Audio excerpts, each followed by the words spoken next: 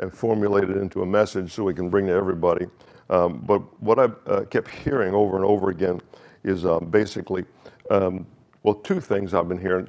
One I shared for you for the harp and bowl, to begin to declare the truths of God.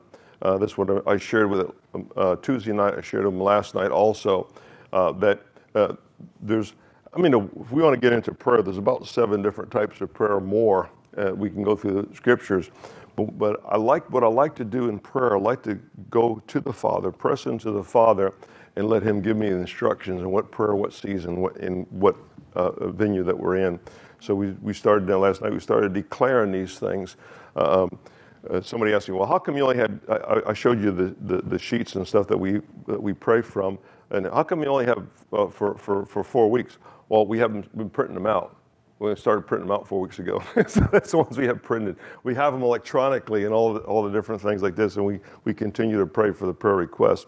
And the second thing that God began to share with me, besides declaring His truths, is to begin to excel in strength.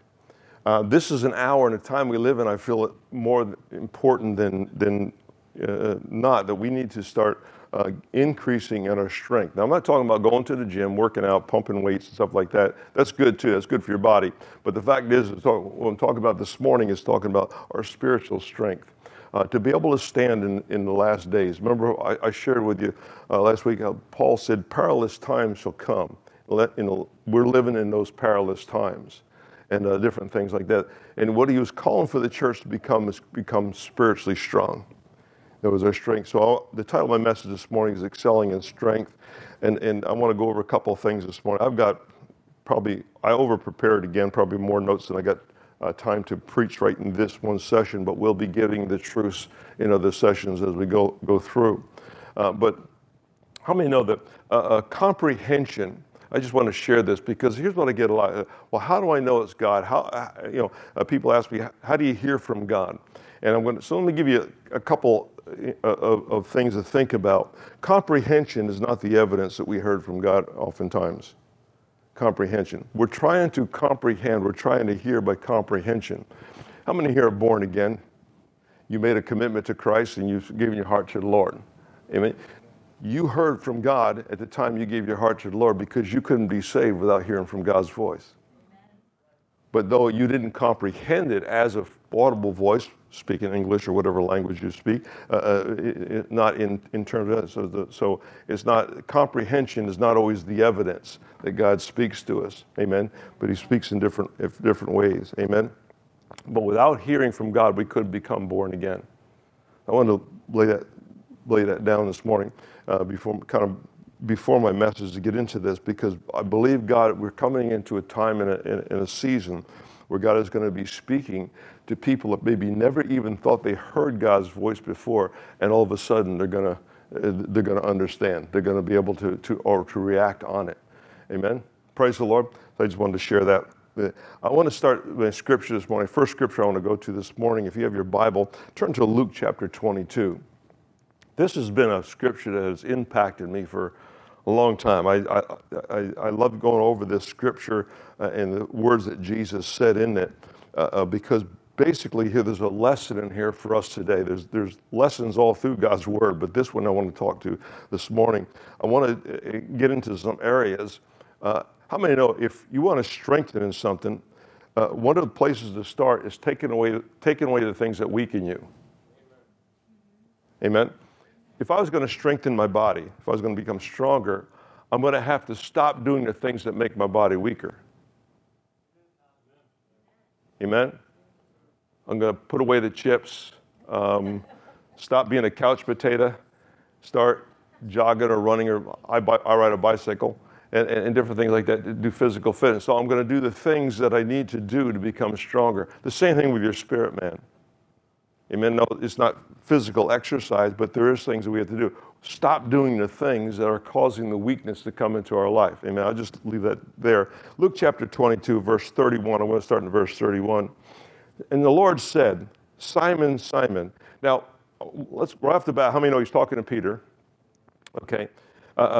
Simon, Simon, He says it twice. Everything in the Bible has a purpose and a reason.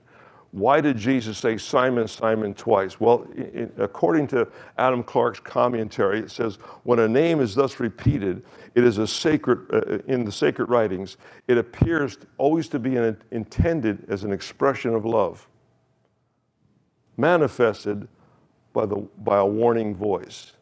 So when Jesus says, Simon, Simon, he's endeared love, but he's also bringing a warning to Peter. Of course, we know in the rest of the scripture. He says, indeed, Satan has asked for you that he may sift you as wheat, but I have prayed for you that your faith fails not. He says, and the word fail means to utterly fail, to quit, or to cease. That's what it means to fail. That your faith doesn't quit or utterly fail or cease. Don't stop with your faith. He said, but when you have returned to me, strengthen your brethren. Jesus already saw Peter about to be sifted of the devil. But what does that mean? Well, we have an example, a biblical example of what sifting is. How many would like to know what sifting is so they can stay away from it? Amen. But we have an example, and that example in the 12 in the disciples, out of all the 12, who was the betrayer, which was Judas. Somehow, Judas, even though he went to church, well, he followed Christ, even though Judas witnessed the miracles, he still got sifted, didn't he? And Jesus is warning Peter, the same thing can happen to you. I imagine he can go to Andrew and James, all of them, and say the same can happen to you. Satan will go down the line. But Jesus says this, he says in verse 32, but I have prayed for you that your faith faileth not, and when you return to me, strengthen your brethren. Jesus already saw the problem. He saw the incident that was going to happen. He saw the failure in Peter, and he already saw him coming back to him, and he saw the strengthening. And then he gave him an assignment. He said, when this process is complete, he says, here's your assignment. I want you to strengthen your brethren. That's the word I want to key in on this morning, is strengthening. Strengthening. We are called by God, and not, besides the scripture, we're called by God to strengthen one another. What does it mean to strengthen one another? So we can stand. And that we can stand against the wiles of the devil, stand against his sifting. All right, let me back up a little bit, getting ahead of myself. But what does the word sifting mean? Well, I don't know if I'm in Key West, if I'm talking to too many farmers here, but there was a season in my life where I did some crop farming. I was up in Michigan, and I did some crop farming with a partner of mine in the church, and we had a wheat field. Basically, what wheat grows up, you see, wheat's what they make your breads and stuff with, and all your grains. And there's a seed that grows on the end of the stalk of the wheat. And on that seed, there's an outside covering that's called the chaff. Well, in modern times, they have a way of, you take that to the mill, and they have a way of cleaning that seed and getting rid of the chaff. In the olden days, in ancient times, what Jesus is talking about, they had a way of doing this.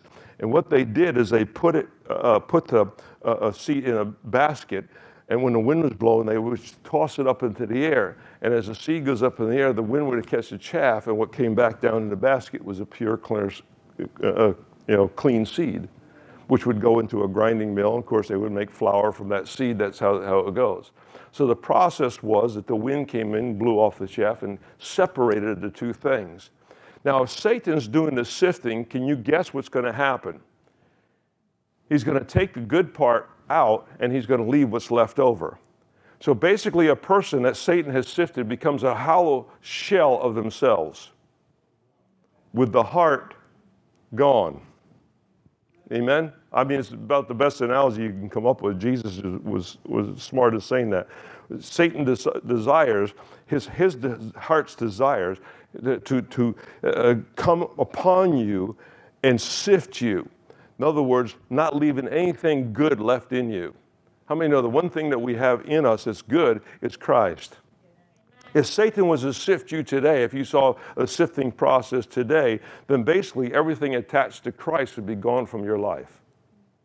If the sifting process was complete, everything about Christ, everything that Christ has asked you to do, a purpose in your heart, or purposed you to do, how many of God has a purpose for everybody? In that purpose, that would be gone. The desire for that would be gone, and everything else would be gone, and what's left over is what's left over. no hope, there's no peace, there's no grace, there's nothing left over. And basically we sit there as a hollow shell of ourselves and what God had created us to be, with the good part taken out and the left, and the part that we want to get rid of to remain. So let's look at that for just a second. So the good part is taken out. The part that we don't need, the useless part, the part that we are trying to get rid of ourselves, remains. Do you see the flip-flop when Satan has his way? Basically, you're just a hollow shell of what God intended you to be, or me to be for that matter. Amen. But hallelujah, I'm talking to the church this morning, so we're happy, right? Because we took the prayers of Jesus, and our faith didn't fail us. But you see, the faith is being the key to this thing. But so in this, I did a little bit of challenging of my leadership this morning in the war room. We're sitting there talking in the war room. I says, okay, so Judas, we know, betrayed Christ. But what was it so bad that Judas did? We know it was bad. I mean, we're not in any way defending this guy, okay? But do you realize what he did that caused him to fall? And you think about it. Well, what did he do? Well, he took 30 pieces of silver and he betrayed Christ. How did he betray Christ? Did he denounce Christ as a Messiah? No. Did he denounce Christ as something everybody should hook up with? No. Matter of fact, if you look at Judas went ahead and he was one of the disciples that did miracles. So he participated in the power of God. He operated in the power of God. Remember when Jesus sent his disciples out 2 by 2 to go until he sent them back to their hometown, and he said, "Go ahead, lay hands on the sick, and they were covered. Any demons, cast out demons." So this is Judas. He was laying hands and cast out demons. And remember, they come up from that, and they were arguing who was going to be the greatest in the kingdom. Remember that? Jesus had to pick up the conversation and do some straightening out of their doctrines. But the fact is, Judas was right there. So what was it that caused Judas to fall in the first place? Here it is. Are you ready for this? He took and betrayed Christ this way. He revealed where he was at, his location, and he revealed to the enemy who was trying to kill him. Now, wait a minute. Back up. Did not Jesus say before that, before the time of, to all his disciples, before Judas ever got a chance to betray or take the 30 pieces of silver, anybody, didn't Christ say that I have come for this purpose? In the book of John, he said, I come from this purpose that I go to the cross. This is what I was born for. This is my destiny and purpose. So how did Judas betray Christ to go to the cross when this is what Christ's purpose was to begin with? It's a head scratcher, isn't it? The fact is, it isn't the outcome of the betrayal that made him a betrayer.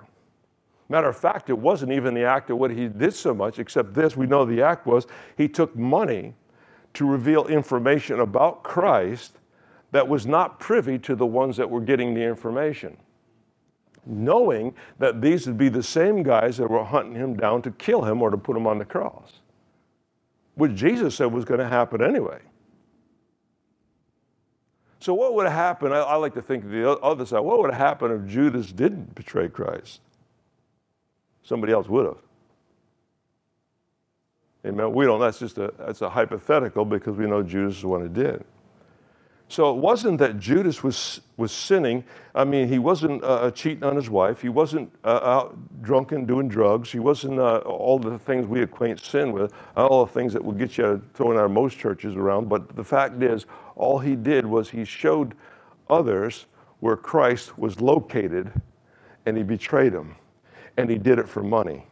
In other words, he sold his soul to reveal Christ that he knew was going to happen to him, even though Christ said it was going to happen anyway, but it didn't have to happen by his hand.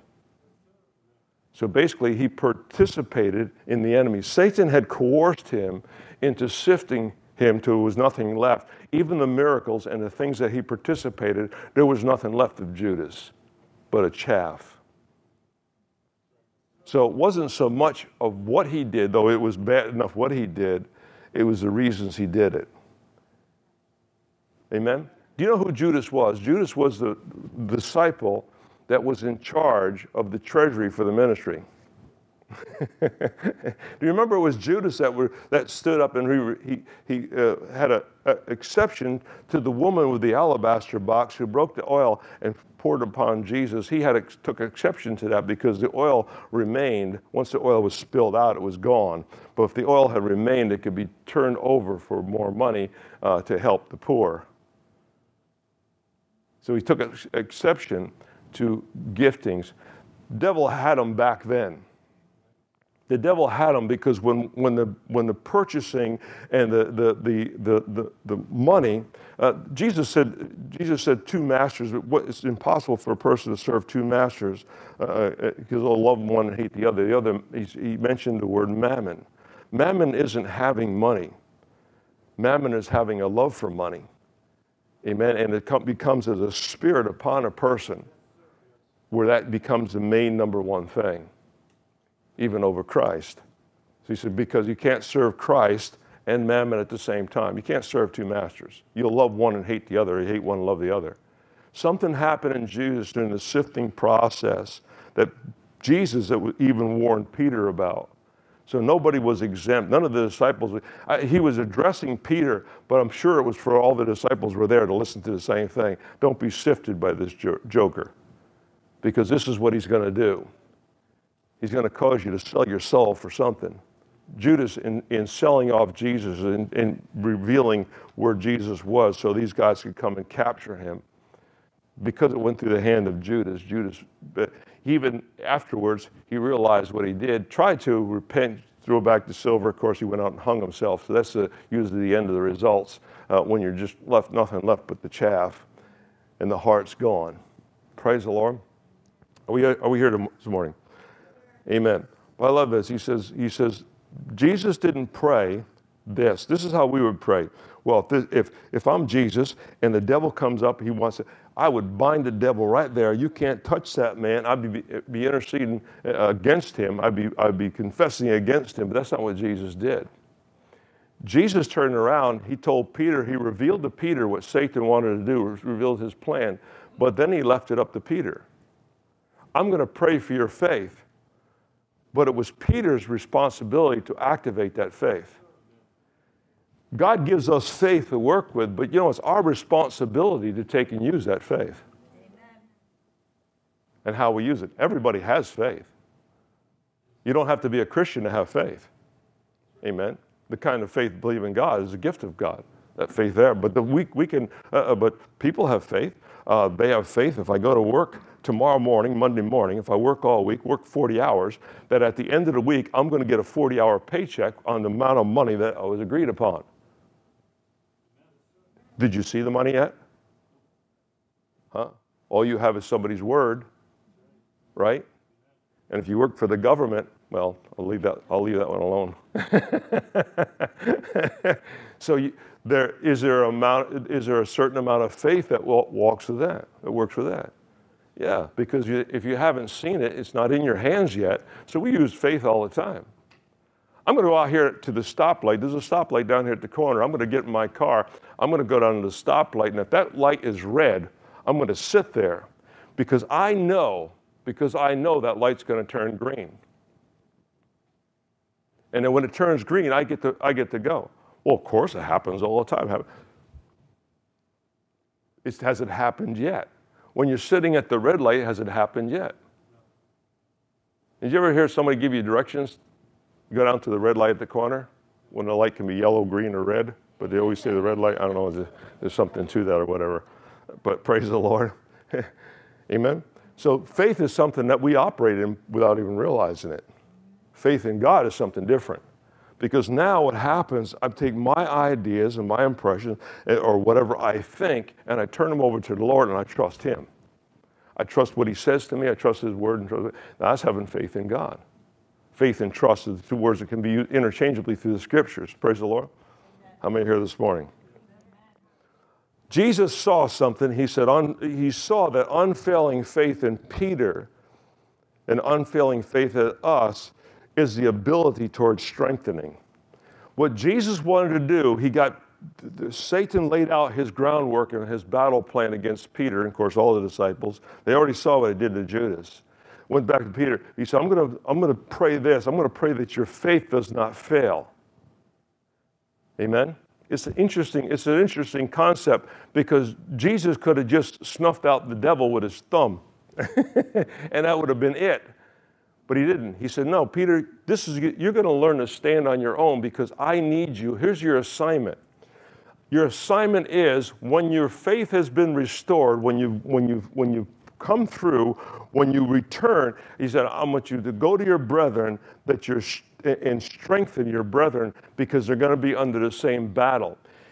When God asks us to do something for somebody else other than ourselves, is the positioning he is putting into our life that will also protect us in the process. So Jesus is praying, interceding for Peter, was the fact that, Peter, here's what I want you to do. I want you to resist the sifting. I want you to use your faith. I'm going to pray your faith doesn't fail. And when you get through this, now Jesus already saw the end before the beginning. Here's a lesson. Do you see the end of your problem before the beginning? Before it even starts, before the problem even starts, do you see the end to where you're going to come through it? Or do we sit there chewing on our fingernails? Well, I don't know how this is going to turn out. Well, sometimes I don't know if it was going to, and with a bunch of doubt and unbelief. So in other words, Peter was not going to succeed if he relied upon his doubts and his questioning. He was only going to succeed in the things of God if he stood up with the faith that God had put in his heart, with a boldness, and say, no, I'm not going this far. Now, he did deny Christ 3 times. 3 times he denied Christ, but he never switched over to selling his soul for 30 pieces of silver. He never switched over to where it became a money business arrangement.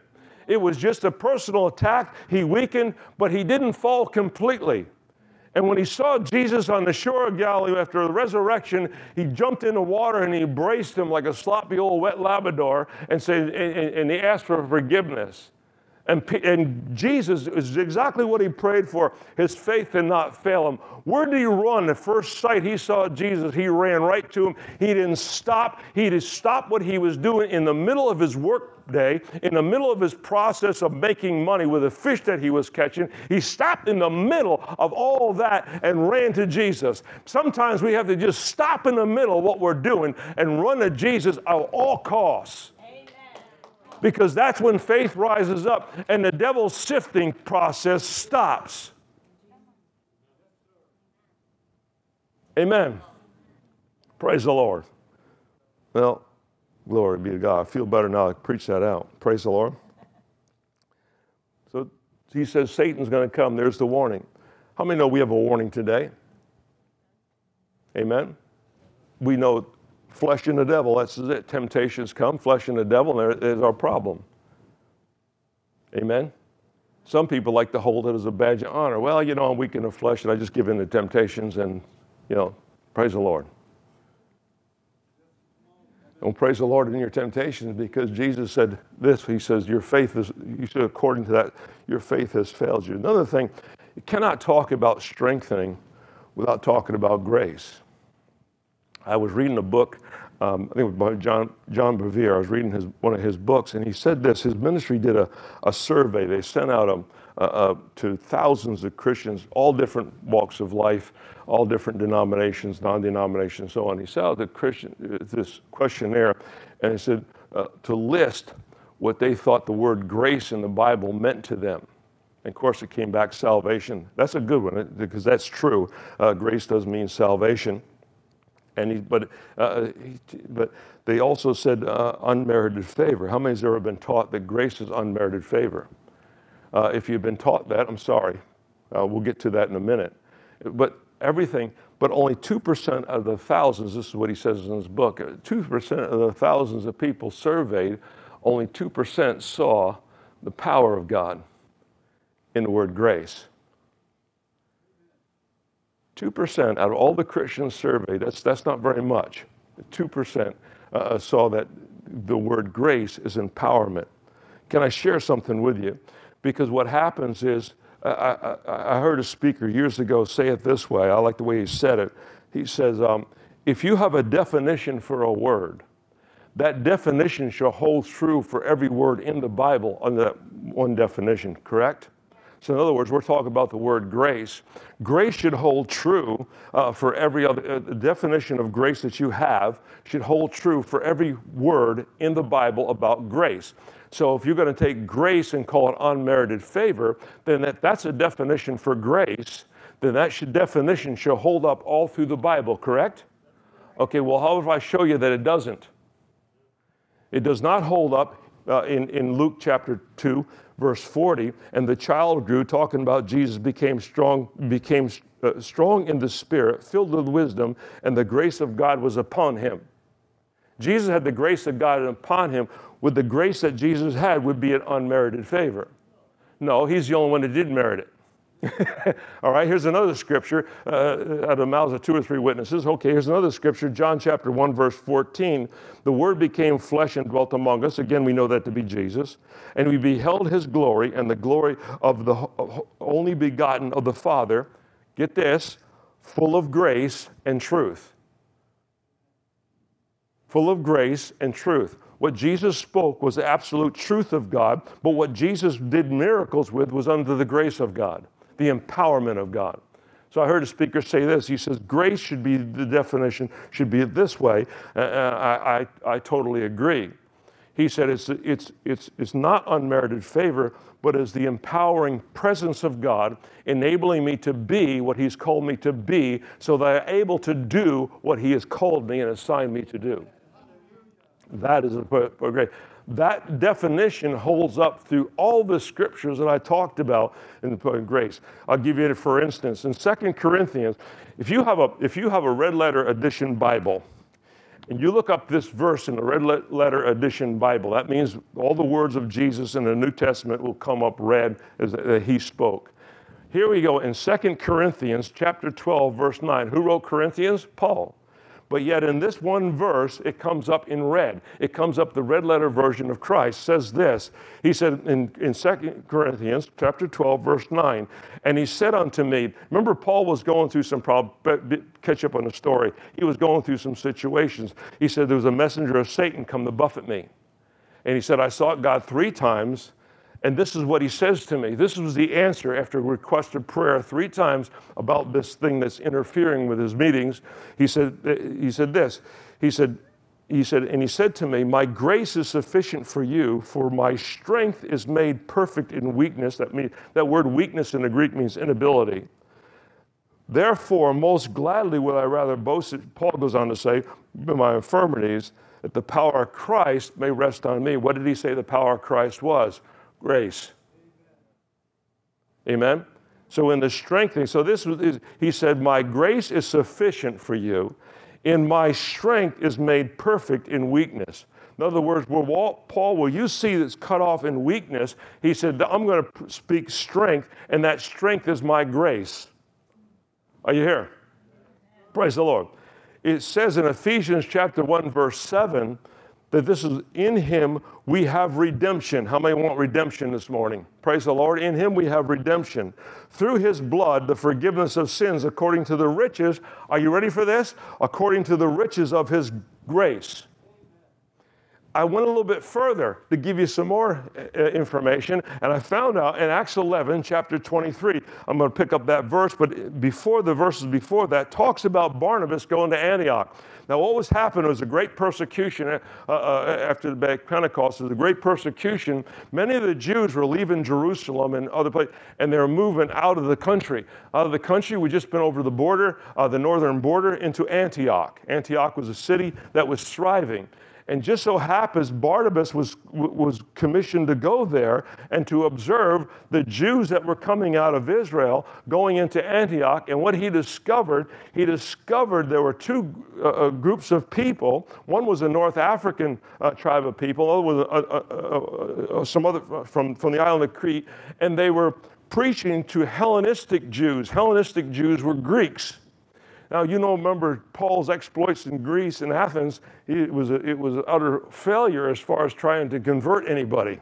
But the fact is, here, what Barnabas realized, he looked, and this is what he says in Acts chapter 11, verse 23. When Barnabas came, I put Barnabas, it says, when he came, talking about Barnabas, had seen the grace of God, he was glad and encouraged them all with the purpose all with that purpose of heart that should continue with the Lord. Now, wait a minute. Let me back up.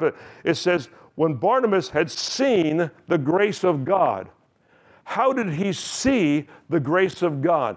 Did he see the empowerment of God? And here's how it was demonstrated. The empowerment of God was demonstrated through the salvations that he was seeing, because the Jews that were coming out of Jerusalem of the persecution were receiving Christ in Antioch. And Antioch became a great thriving church community. And he's saying, keep it up, guys. You're exactly what you're doing is what you're doing. So he actually saw the power of God moving. And when he saw the power of God moving, he saw it in people. And not only just people, he saw it in the Jews, which were, fleeing persecution because of Christ. But he was preaching Christ. But the witness that he saw was the fact that he saw the grace, the power of God was a changing in a person's life. Can I suggest to you this morning that the grace of God should bring some kind of a change to your life? The grace of God should have the power to break any stronghold that you're facing. Claim it. Stand on it.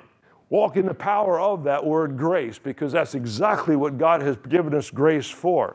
Just like he told Paul. Paul saying, I don't know what to do with this guy. I don't know what to do. I'm at my wit's end. And Jesus says, red letter in Paul's writing, because it's not Paul's words that's speaking now, it's Jesus' word that Paul is writing about. This is exactly what Jesus says, quote unquote, my grace is sufficient for you. If you have power, if you're being plagued by the devil or being plagued by any kind of instance, guess what? My grace empowerment overpowers that.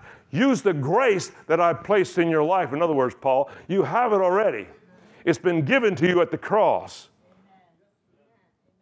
My strength is made perfect in your weakness. In other words, when you think you got it figured out, you're weak.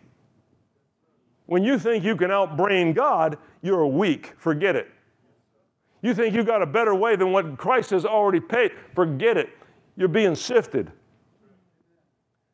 And that sifting process is behind most of weaknesses when we're talking about the Spirit. The other part is just a total regard of our will or using our will towards the things of God. Praise the Lord. So it becomes a use of will. Are we getting anything this morning? Okay, I'm excited anyway. Praise the Lord. I think this is good. Praise the Lord. So can we come up with a new definition for the word grace? Empowering presence. It's the empowering presence of God. Remember, I've been talking for months now, it seemed like years, a couple of years, about leaning into the presence of God. It's still a key. Because if you want the grace of God working in your life, you lean into the presence of God. Amen? Praise the Lord. I'm giving you the difference between the grace of God, the empowerment and strength, and religion. There's a difference between truth and religion. Yes, there is. Not that religion can't present some truth, but when it lulls you to sleep and when it has a form of godliness but denies the power of Christ and the power of God, Paul said, from such stay away. Praise the Lord. Yes, praise God. Amen. Praise the Lord. Amen. Let's go back to Peter, the one that was going to be sifted, the one that Satan utterly failed at sifting. And this has been a scripture favorite of mine, probably ever since I've been in the ministry. I used to go back on this a lot and read this scripture. 2 Peter chapter 1, I'll give you a minute to turn there. 2 Peter chapter 1, verse 2 says this, grace and peace be multiplied. There he goes again. Now who's talking about grace and peace? Peter. Grace and peace be multiplied to you in the knowledge of God and of our Lord Jesus Christ at his divine power. Listen to this. His divine power. Again, he's associating power with grace. But look what we get. Look what we get from this. His divine power has given us all things. Everybody say all things? All things that pertain to life and godliness through the knowledge of him who calls us by glory and virtue. Two things, glory and virtue, Glory means honor and praise, okay, and virtue means excellence.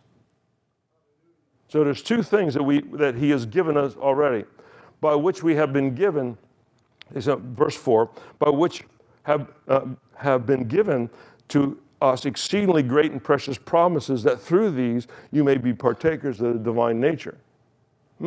That means we can say the things that Jesus said, we can pray the prayers like Jesus prayed, and we can do the things that Jesus had told us to do. Amen? As the will of God. Because of that. Why? How did that come about? Oh yeah, grace and peace. How do we get all things? Oh yeah, grace and peace. Grace and peace isn't something that we can conjure up. Grace and peace is something we receive from Christ as a gift. What would the world give today? I'm talking about people in the world. Real true peace. That means no matter what circumstance, no matter what turmoil is going through, you'd still have peace. What would they pay for that? Can you imagine? Can you imagine? And it's found only one place. God says right here, two things go together, grace and peace. Have my grace is an empowerment, but it also comes with peace. Amen? Praise the Lord. Well, this is better preached than I'm getting response to, but I'm going to go on anyway. Praise the Lord. Hallelujah. Having escaped the corruption of having escaped the corruption that is in the world through lust, he said, in verse 5, but also for this very reason, given all diligence, add to your faith virtue. Now he goes into a list. Add to your faith virtue or excellence. To virtue, knowledge. Knowledge, self-control. From self-control, perseverance. Here's that word, perseverance. Praise the Lord. This is kind of a throwback from our last session. Perseverance, endurance, or consistency. There has to be a consistency to our life. There's a consistency that when Christ comes up, we have to have that perseverance, which is a consistency. In other words, I'm not quitting no matter what. I'm not giving up no matter what. I'm not going to be sifted. Praise the Lord. Amen. To perseverance, godliness, to godliness, brotherly kindness, love. And listen to this. This is the verse I'm trying to get to. Verse 8, it says, for these things are yours and abound. You will neither be barren. In other words, if these things are yours and abound, you will neither be barren nor unfruitful in the knowledge of our Lord Jesus Christ. The word barren means inactive. That's exactly what it means. If you have a field that has no crops or no plant, it has the potential, but it's inactive. Amen? He says, but if you have these things in your heart, you will not be barren or unfruitful. He said, so again, barren or unfruitful, inactive, useless, not yielding to what it ought to Thayers is not yielding to what it ought to yield. Amen? Praise the Lord. Are you here this morning? All right.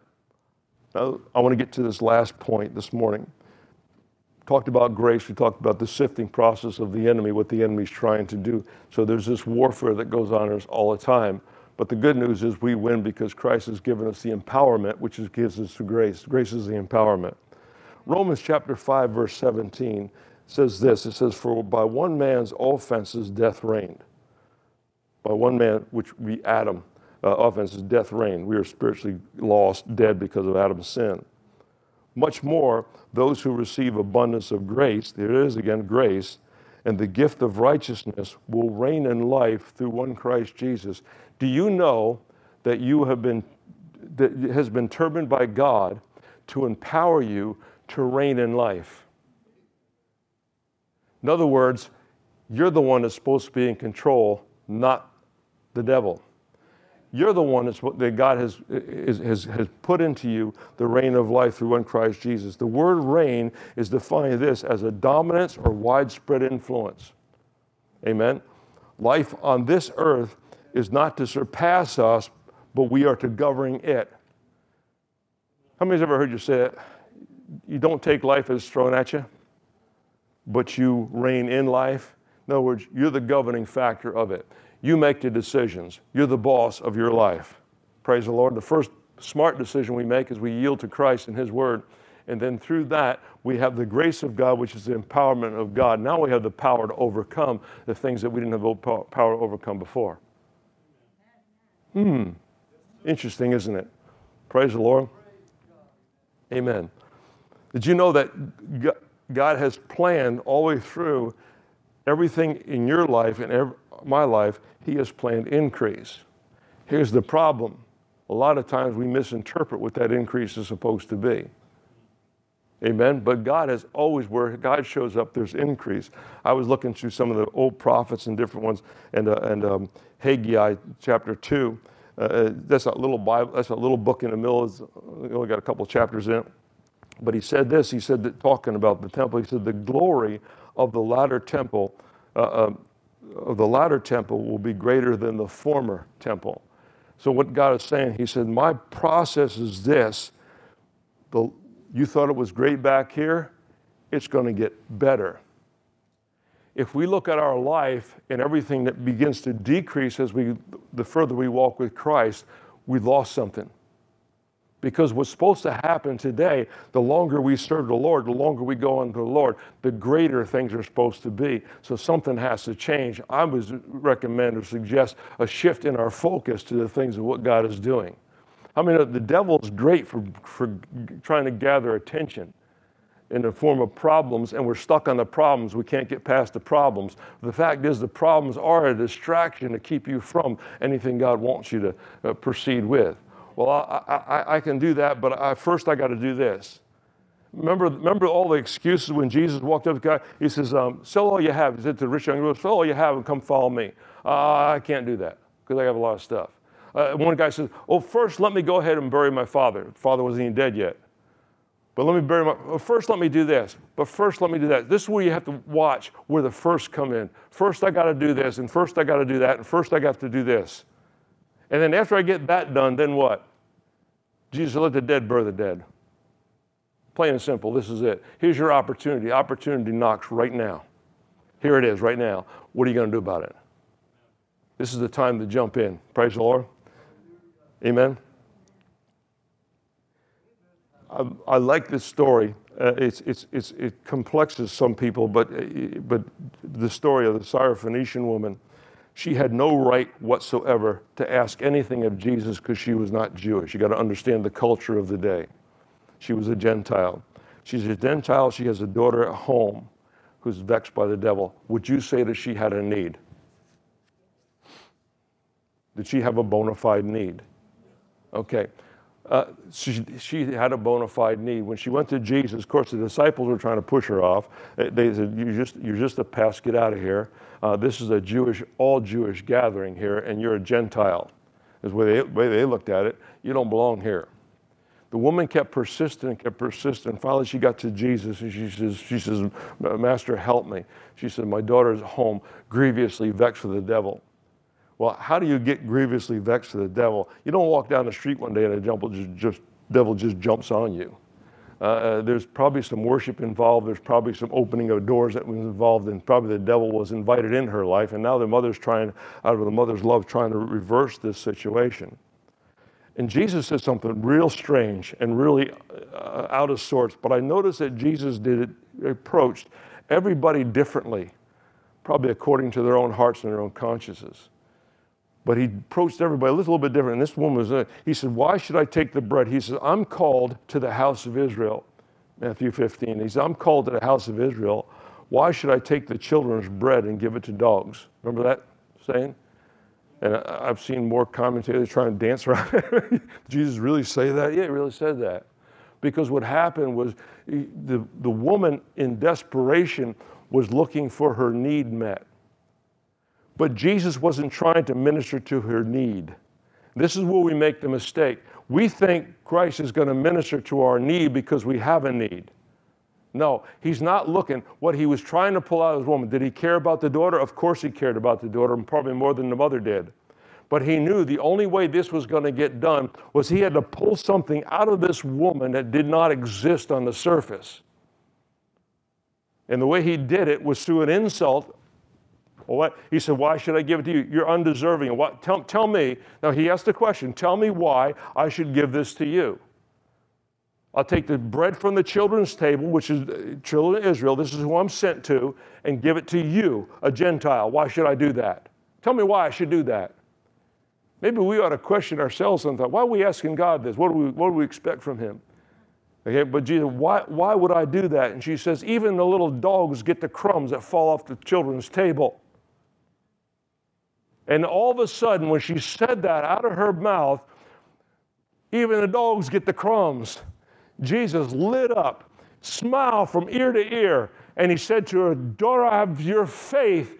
Your daughter is healed because of your faith, because you spoke your faith. She didn't get what she needed because she had a need. She got what she needed because she had the faith to believe God and pursue the answer.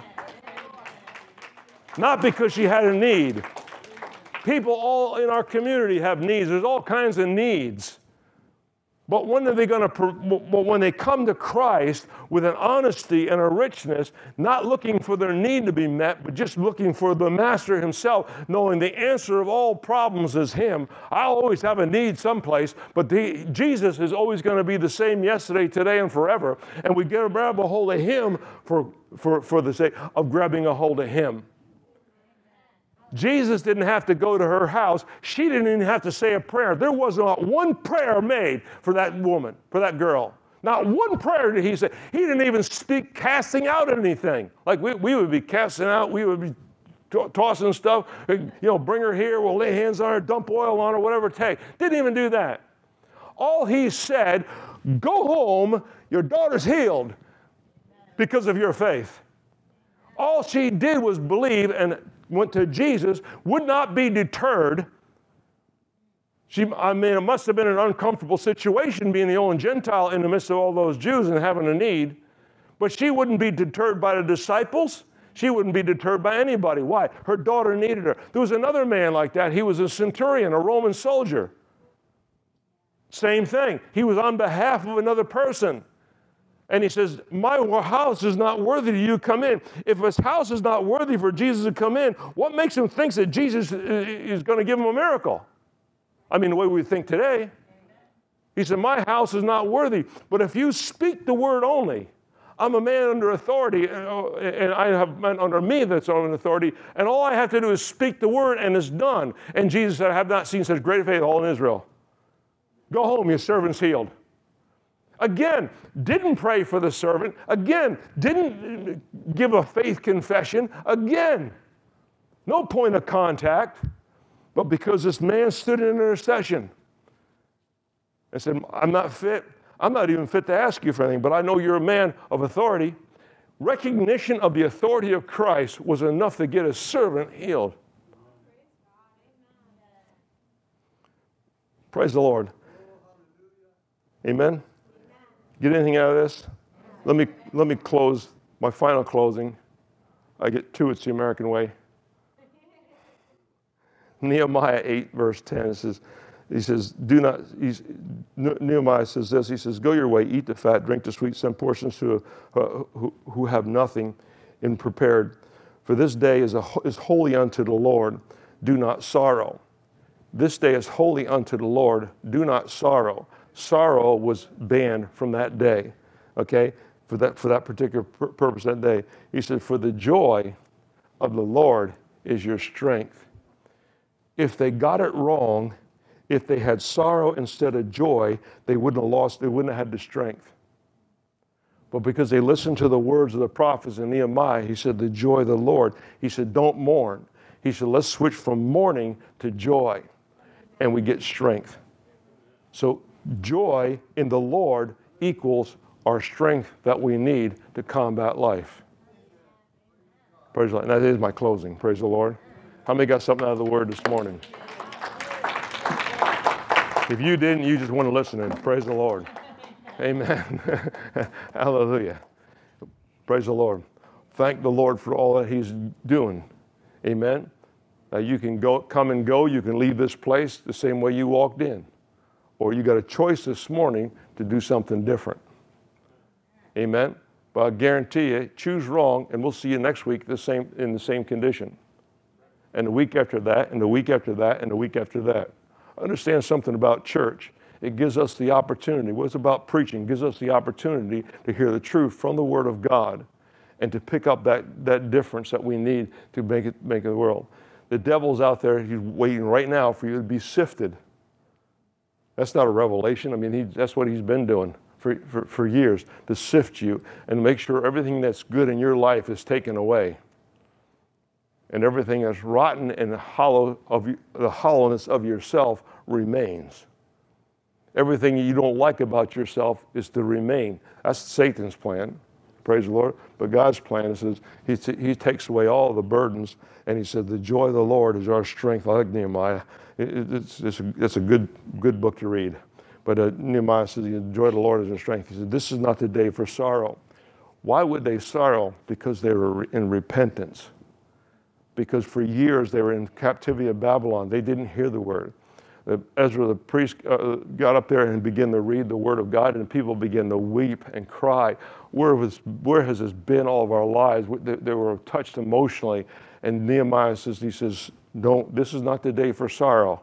He said, you heard the word of the Lord. This is the word of the Lord we heard. He said, this is not the day of this sorrow. This is the day for rejoicing. He said, the joy of the Lord is your strength. The joy of the Lord is your strength. What are we trying to do? Getting from the weakness of regrets into the joy of hope for a future. Praise the Lord. Father, we thank you for your word this morning. We give you praise, and we thank you, Lord, for all they heard the word and receive it in their heart as truth to grow thereupon and the strength. And Father God, we thank you for, Lord, your prayers towards Peter, that his faith did not fail. We receive that prayer for us today, that our faith does not fail in the name of Jesus, and that we can be an encouragement to our brethren. We can take that same assignment that was given to Peter and given to the other disciples too. All the disciples were there.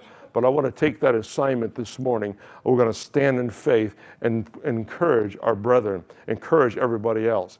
You have a need in your life, encourage somebody else and see how God takes care of your need. Praise the Lord. Father, we thank you for that in the name of Jesus. We thank you for that word. We're going to stand, Lord, in the name of Jesus. We keep on praying, keep on praying. Our faith will not fail. We declare it this morning. Our faith will not fail. It will not give up, and we'll press on and move on to the things of God in Jesus' mighty name. And all the church said, amen. Praise the Lord. How many are glad you came to church this morning? Amen. Praise you, Jesus. Glory. It's been great.